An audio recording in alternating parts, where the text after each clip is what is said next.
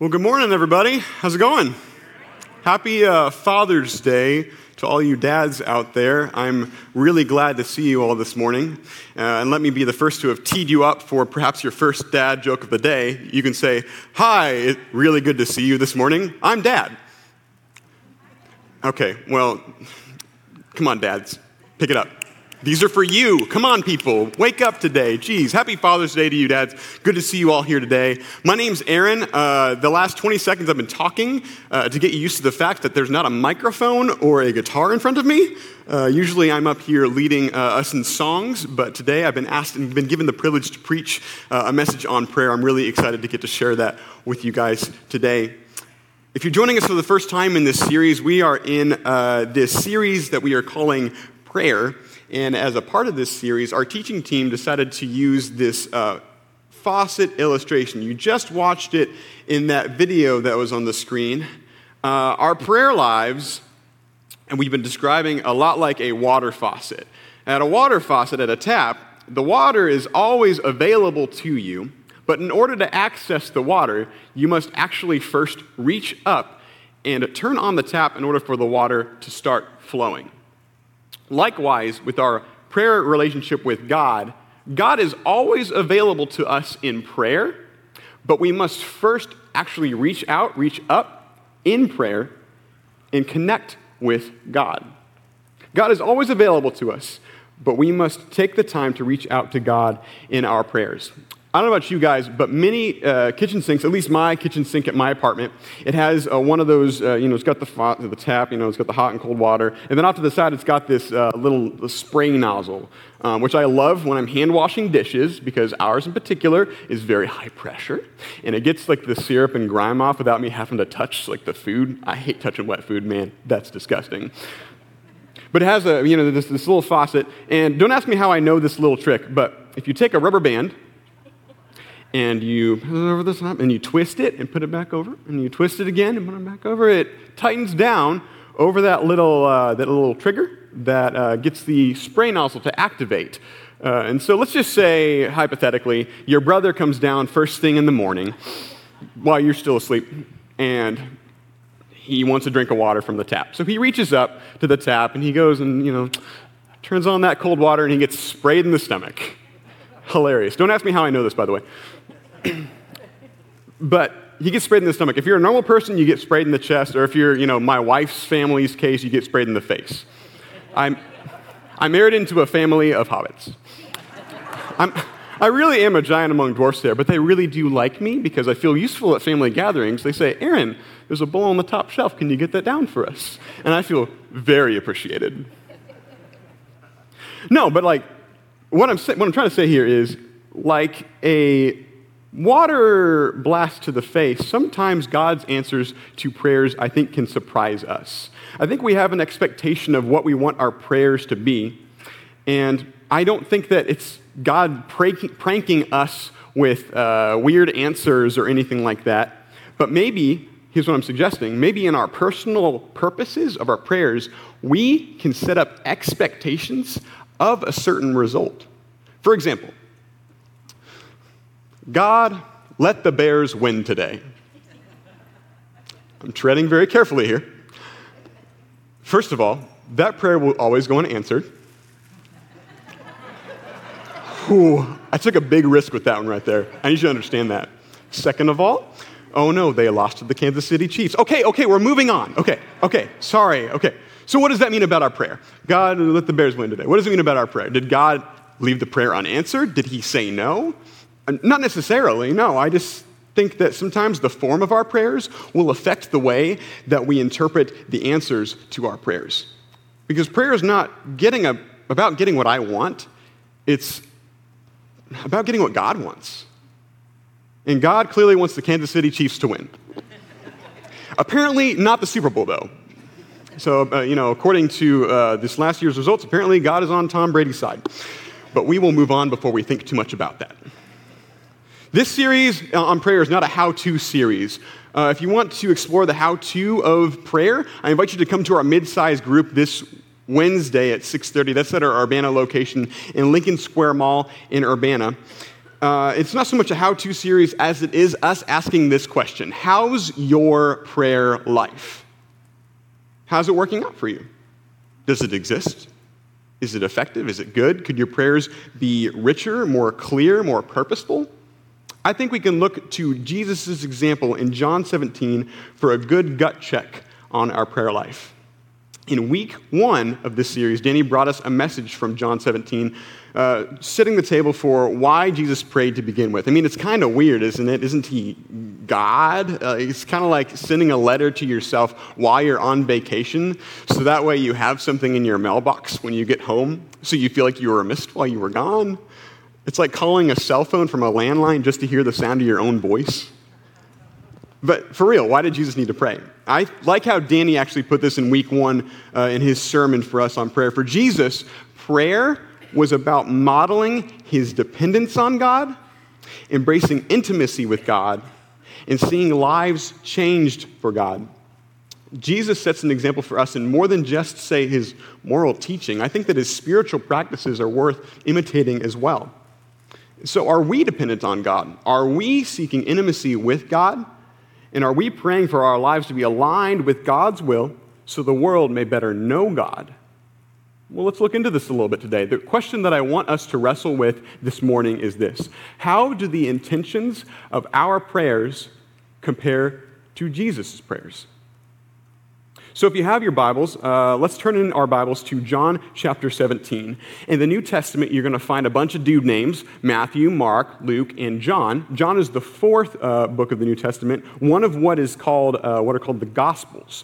And all of John chapter 17 is a prayer that Jesus offers on behalf of his disciples to God. We've already established that Jesus sets an example for us of what our prayer lives ought to be.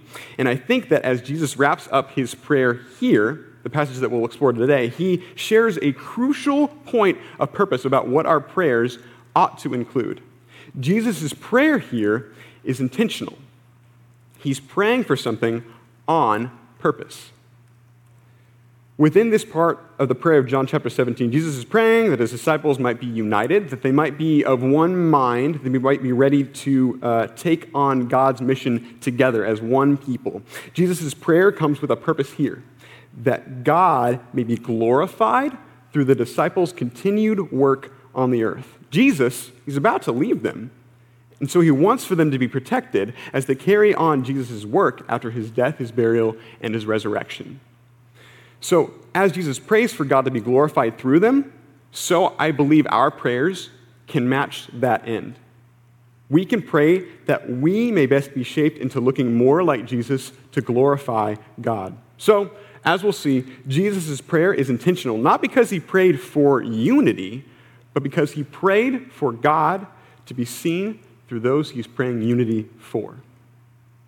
So today, I'd like for us to start with this statement as we read through Jesus' prayer together. It's this: if you want to pray with purpose, we must remember this, that God's glory is the goal.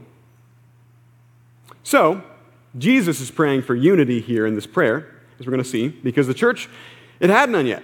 The church was just made up of Jesus and like a handful of random people that he was like, hey, come follow me. So it was easy for them to be united behind Jesus because he was still alive. He's still with them. He's still walking with them. It's easy to be united behind something I think you can see, but what about something that you can't see? Well, Jesus is about to leave them, so he's praying here for unity, to be united behind him even as he leaves them. So we see him praying on purpose for something that was relevant to the needs that the disciples were going through. And we see the heart of Jesus here near the end of his prayer for his followers. At verse 24, it says this: Father, I want those you have given me to be with me where I am, and to see my glory, the glory you have given me because you loved me before the creation of the world. Jesus' prayer here is a prayer of mission.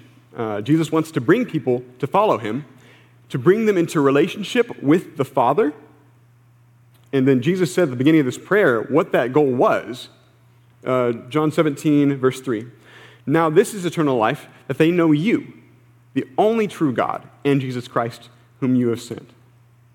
The Son, that is Jesus, was with the Father since the beginning of time. John chapter 1 is going to make this claim about Jesus. It's saying that Jesus is divine. Jesus is God. And so what this means is that we can know the heart of God through understanding what God has revealed to us in Jesus. And God wants all people to come to know Jesus and therefore know God, that they may have life forever. This is the mission that Jesus is praying for here in this passage. He's praying for his disciples to be prepared for the mission that is to come. And it's because of their work, as they were sent out from Jesus at this time together, it's because of their work that myself and probably many people in this room can claim that they know God, is because they carried the mission of Jesus out into the world after Jesus left. So we're going to back up just a second here. We hit verse 24, but I want to go back to verse 20 and hit up what Jesus says just before he makes this missional statement of verse 24. Going back to verse 20, he prays, "My prayer is not for them alone." He's talking about the disciples here, those who were closest to him. "I pray also for those who will believe in me through their message." That's you and me. "That all of them may be one, Father, just as you are in me and I am in you. May they also be in us, so that the world may believe that you have sent me. I have given them the glory that you gave me, that they may be one as we are one. I in them and you in me, so that they may be brought to complete unity. Then the world will know that you sent me and have loved them even as you have loved me." The Gospel of John, this fourth book of the New Testament, was written to first century Jewish Christians and converts outside the borders of Palestine, most likely to people in the eastern region of what we know as Turkey today. And so this book was written that these people may begin to believe or believe more deeply in who Jesus said that he was. So John was written for us today as well. We can read and interpret and glean good things about our spirituality as Christians from the Gospel of John, but yet it was not written to us. It was written to this original audience in this eastern region of Turkey. And so I think that if we stop for a sec and begin to appreciate who the original audience of John's Gospel was, I think we can have greater appreciation for the words in Jesus' prayer here. The book of John was written to a Greek-speaking community that was comprised of Palestinian, Jewish, and Asian Greek believers who lived under Roman rule, who were taught that Samaritans in John chapter 4 would be a part of God's kingdom. And I just think it's funny that we live in a time where we have trouble getting Cardinals and Cubs fans to talk to each other. Imagine John's task, trying to unify this widely diverse group of believers. To John, it was a diverse audience, so the challenge for these earliest Christians was pretty real. However, believers in Jesus at this time, they were the minority. In all of the diversity, they were the minority across social, political, national, racial lines. They didn't have the luxury of being divided for any reason. The mission of Jesus was too important that the world would get to know God. And so for our passage today, I think the author John included these words of Jesus in his gospel to show the quickly growing church of the first century that Jesus, he was kind of serious about this unity thing. It was so important that John made a point to recall these words in Jesus' prayer for his disciples. Followers of Jesus were to be of one mind, in one direction, one people, not splintered as they were believers in Jesus. And I think the same should be true for us. Jesus prayed, remember, my prayer is not for them alone. I pray also for those who will believe in me through their message. That's us. When the early church was being established in multiple locations, this concept of oneness would have been a common understanding to Christians, in their role, in their presence in the world. The Apostle Paul, he wrote to churches in Corinth, Ephesus, Philippi, where we get the books of 1st and 2nd Corinthians, Ephesians, and Philippians, about being one and sharing the love of Jesus with each other. This certainly isn't an easy task, though. I think that we've all been alive long enough to know that people are pretty fickle. And there are times, if I'm being honest, where I wish that I could take back a conversation, that I wish that I wouldn't have said something, where I wish I just would have walked away, where I wish I just would have done something different, or just done nothing at all. Practicing oneness is difficult, but we must strive for it if we are to look most like Jesus.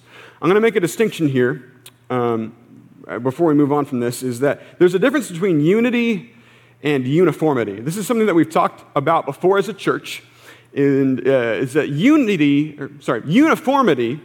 uniformity says that we all have to believe exactly the same thing, dress exactly the same way, say all the same things, put ranch dressing on our salads just like God intended it, and like it. I feel like that should have gone over better here. We're in the Midwest. While unity, unlike uniformity, unity is the loving acceptance of another as we seek the same end goal and approach Jesus more closely. Think about it like this. In this passage, Jesus is saying, Father, you and I are one. Jesus, the Son, and the Father are one. And yet, they interact with us in very different ways. We are called to unity. We are called to oneness. But we aren't necessarily called to sameness. It's okay to not share the same opinion. Whether or not you're a Ford or a Chevy truck person, or whether or not ketchup goes on eggs. I didn't know that was a thing, but apparently there's contention on whether or not ketchup goes on eggs, or whether or not it's Reese's or Reese's, or masks, or presidential candidates. I turned 29 in March. Thank you. I don't know what that applause means. Good job. You're almost 30. I don't know. It terrifies me, though. It terrifies me because I feel like my brain finally turned 18, and my facial hair is still 12. I don't know what's going to happen. Maybe when I finally turn 60, I'll have a beard. We'll see. I'll let you know what happens.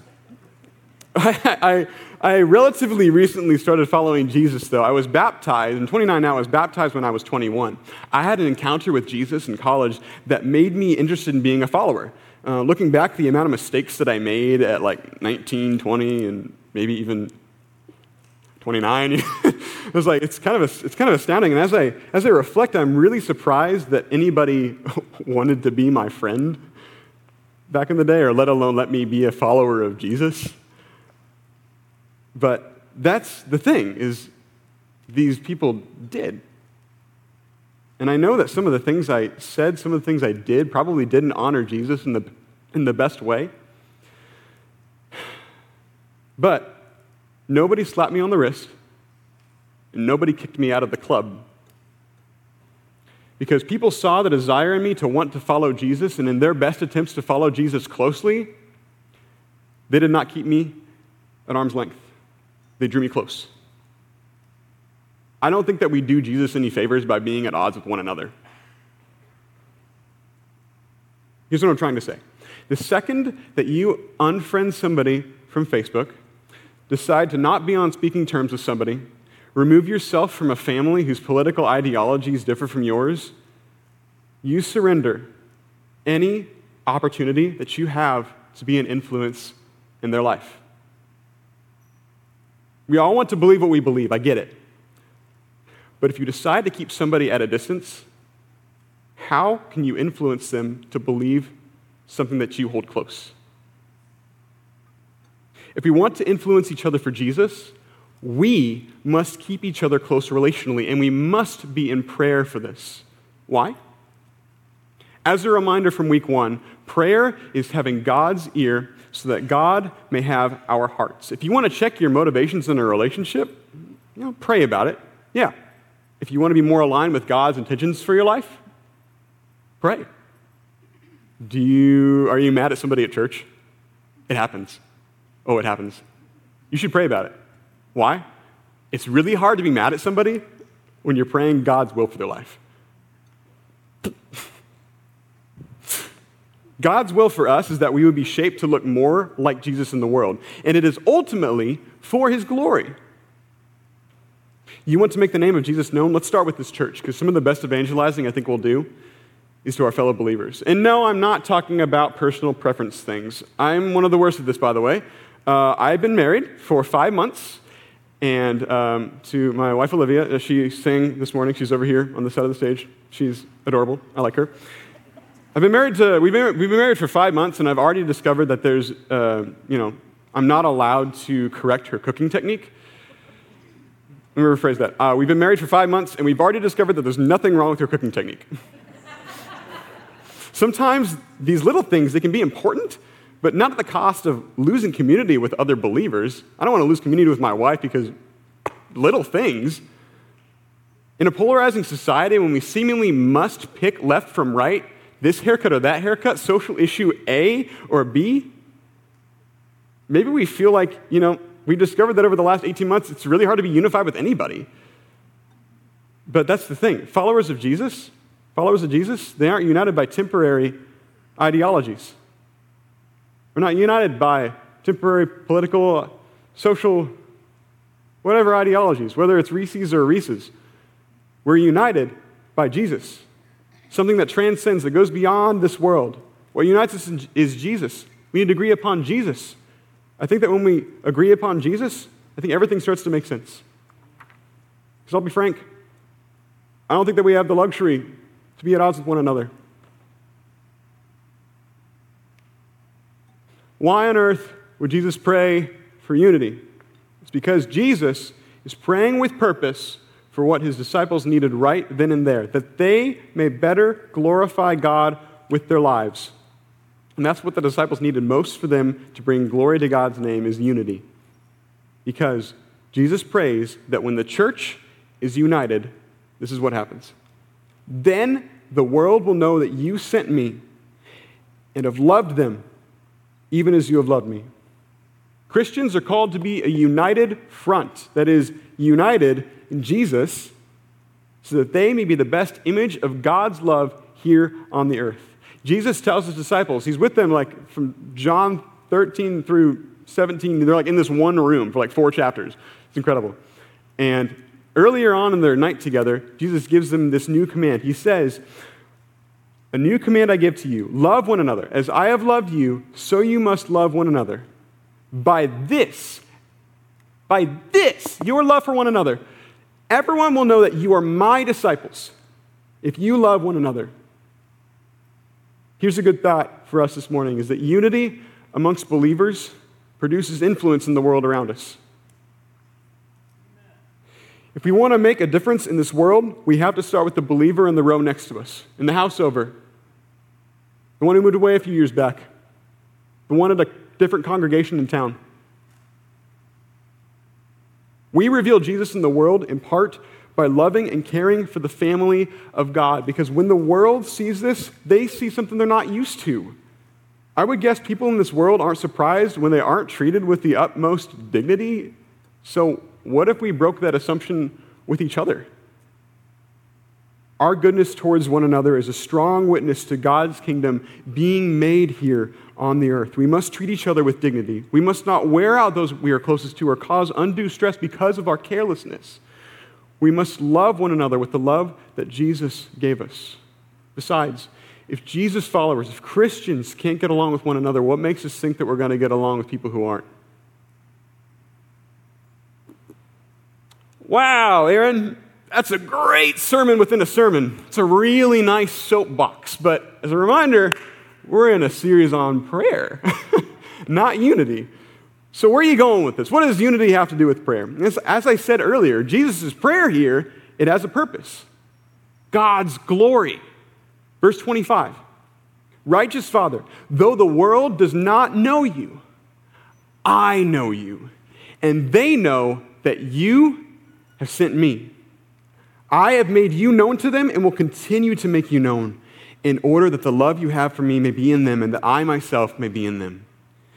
In these 2 verses, Jesus is saying, God, the world doesn't know who you are, but they do get to know who I am. May the knowledge of who you are be spread through my work, my mission, and my name that you gave me to give to others. Jesus witnessed about the glory of the Father. He witnessed about the coming of a kingdom that is not of this world. And now we get to do the same thing through the power of Jesus. Jesus wants to make his appeal to the world through you, through us. By the way, this is the entire story of Scripture. This isn't anything new. The entire Bible is God drawing people close to him so he can bless the entire world through them. This is important. As we follow Jesus and look more like him, we might be the only opportunity someone has to encounter Jesus. We might be the only image of Jesus anybody ever has the chance to encounter. And that's why unity is so important. This is why following Jesus closely is so important. This is why following his commands is so important, that we may be an effective, honest, and beautiful witness to the truth that God's love has come to the earth and wants to change the world around us. Prayer extends God's love to those around us through us. That through our heart change, through us becoming more like Jesus, people get to know Jesus. Because in Jesus, we see the picture of God. And in us, the world gets to see the picture of Jesus. Jesus' prayer here is purposeful. It's not purposeful just because he's, Jesus. But because Jesus' prayer life points to the glory that God ought to receive. That God's name may be fully worshiped and that more people may come to know God. For example, unity in the church, it prepares it for its mission. It prepares it to connect others to God. In our prayers, it's not just about giving God a honey-do list, but we are praying God's will and God's purpose be made manifest in our lives. What I'm saying here is that not that we should not pray for anything that we need help with, sickness, guidance, provision, or whatever. But what I am saying is that if that's all that we pray for, I think that we're missing a big part in our prayer lives. Philippians 4 sure tells us to present our requests to God. But there's so much more that we can ask God for. So what I'm saying here is it's not a matter of don't pray for this. Is not what I'm saying. I'm not saying don't pray for this. I'm saying let's also pray for this. Maybe you pray for someone with a sickness. Maybe someone in your family is ill. Maybe also pray that that person may experience peace while sick, that they could be a beacon of hope and light of Jesus to a world around them. Maybe pray that you or someone that you know, maybe the church could step in and help them, assist their family, make meals for them, do something practical, reveal the glory of Jesus in whatever ways they can help, whatever ways you can help. Ask God for that. Maybe you pray for a new job. Maybe also pray that God would provide for you in the meantime, or that you would have opportunities to share the love of Jesus in your workplace if you still work there. Or maybe pray that you would have strength to trust him through the process of finding a new job. Maybe you pray for a good vacation. You can pray for a good vacation. It's okay. Maybe also pray that when you return rested, you ask God for new ways to show his son Jesus in new situations. It's not don't pray for this. It's also pray for this. There's so much more that we can ask God for.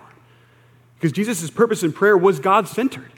He focused on heart change for those around him, and he always turned back to God. He was reliant on God. So what if our prayers' purposes match Jesus's? I think that we would see our world change for the better. Not just because we'd hope that it would change, but because we would change first to be more like Jesus. There's a quote from this Puritan preacher named Thomas Watson. He says this, that prayer is most likely to pierce heaven, which first pierces one's own heart. It starts with us. It starts with us. You want to make a difference in the world? Pray that God would reveal what it looks like to look more like Jesus for you. Prayer encourages us to live as disciples. It's this dependence aspect as we relate to God. With God's help, we can continue to live like Jesus, and our prayers ought to shape us to look more like Jesus. If our prayers convict us and move us, And I think we might be onto something with our prayer lives. Prayer also reminds us of our walk with God, that personally, if we stop and pray and ask for God's guidance, that we're ascribing worth and glory to God. We confess and believe that God is in control and that He knows best. We pay attention to God. We pause and remember what God truly wants from us. It may be cliche to say this, but I don't think it's any less true. I think that the purpose of prayer is Jesus. That the world would come to know Him. And when the world knows Jesus, the kingdom of God grows. And when the kingdom of God grows, God receives glory. If we want to pray with purpose, remember, God's glory is the goal. We're going to move to a time of response this morning. And what I want to ask you is a question that Pastor Danny asked our staff a couple weeks ago in our all-staff meeting. He asked, what's the best thing that you think you can do without prayer in God's perspective and strength? The answer, you'll do exactly what you can do. Without God's perspective and strength, you'll do exactly what you can do on your own. And that cut me to the heart because I told the Urbana location last week that I'm a doer. I got a checklist. I got a little half legal pad that I walk around the office with a clipboard, and it's got all my little to-dos and whatever. And I try to control my environment through what I can do, what I can check off the list. And I'm telling you that to say I'm one of the worst at this. Is I'll try to take things into my own hands and not rely on God's strength and perspective. And I wonder if I wrestle with that, if that's true for anybody else in this room. I was thinking that maybe a better question to ask about our prayer lives this morning is, why should we pray? But rather, we should ask the question, why wouldn't we?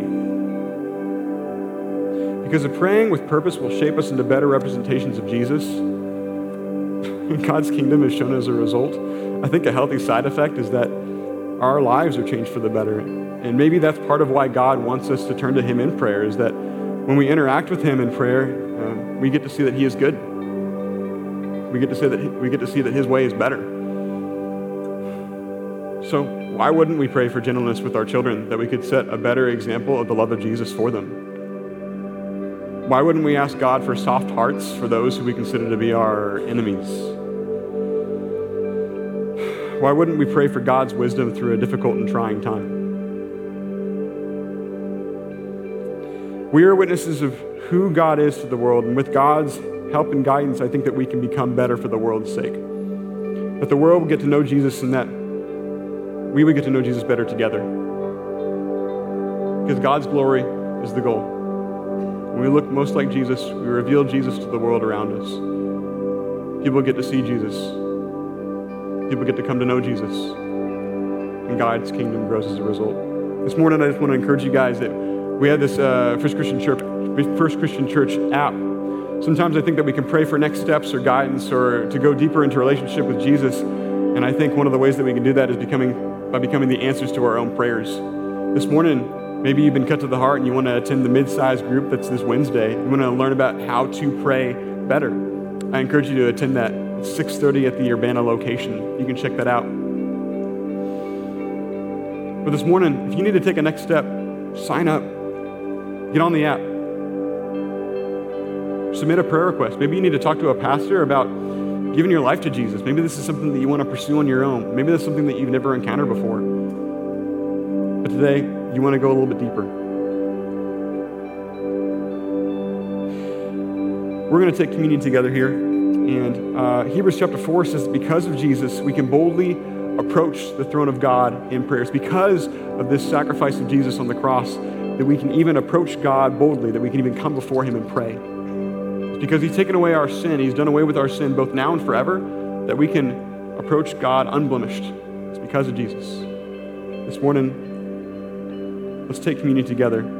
This night, John chapter 17, right after Jesus finishes praying, men would come and take him and arrest him. And he would go to the cross on our behalf, where his body would be broken for our sake. You take and eat. And his blood would be shed. Take and drink.